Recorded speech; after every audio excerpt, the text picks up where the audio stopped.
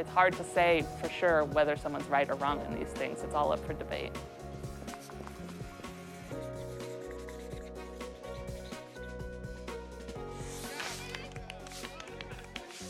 Psychological pressures, especially ones we're not conscious of, often make it difficult for us to be as good as we would like to be.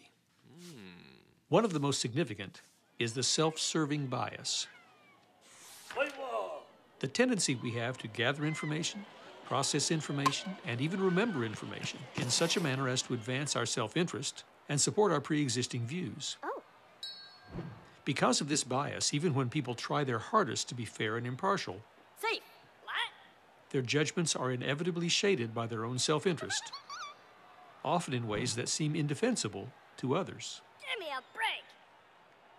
As a journalism major, I've, written articles before, and I definitely, sometimes I feel very strongly about an issue that I'm writing about, and I look for sources that kind of reinforce my own opinion. The pleasure centers in our brains light up when we are told that our beliefs are correct or that a conclusion that advances our self-interest is accurate.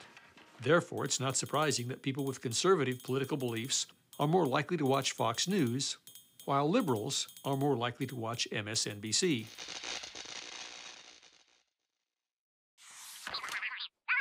Not only does the self-serving bias affect the information that we seek out, it also affects how we process that information. Yes.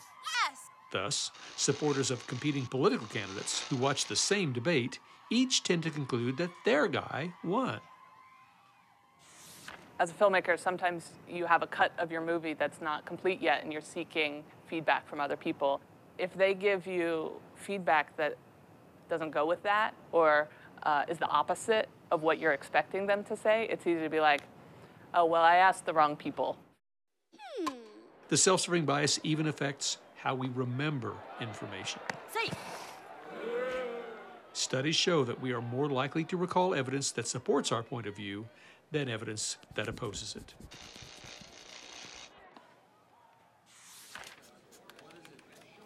Because of the self-serving bias, studies show that when scientists review articles, they will tend to conclude that those supporting their pre-existing point of view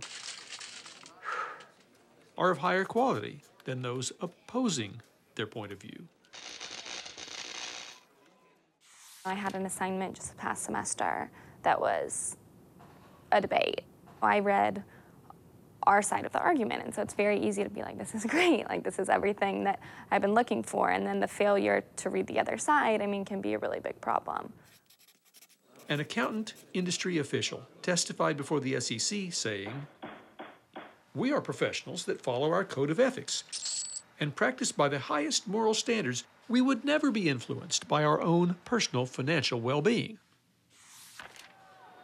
This testimony reflected an embarrassing ignorance of the impact of self-interest upon all humans' decision-making. Inevitably, our self-interest clouds our ethical judgment, even in the most well-intentioned people. The more subjective the judgment, the less certain the facts, and the more that's at stake, the more influential the self-serving bias is likely to be. Don't make the same mistake. Guard against the self-serving bias. If everyone's looking out for their own individual effect and what they're doing, they're not going to look out for collectively what they could do as a whole and what to move society forward. It might be the difference between having a discussion with someone and having an argument with someone, and I think having an argument is about winning and proving that your opinion is correct. You just gotta be more objective and be open to other people's ideas and thoughts. If you can understand their viewpoint, I think we'll all be in a better place, and you've started to diminish the effects of the self-serving bias.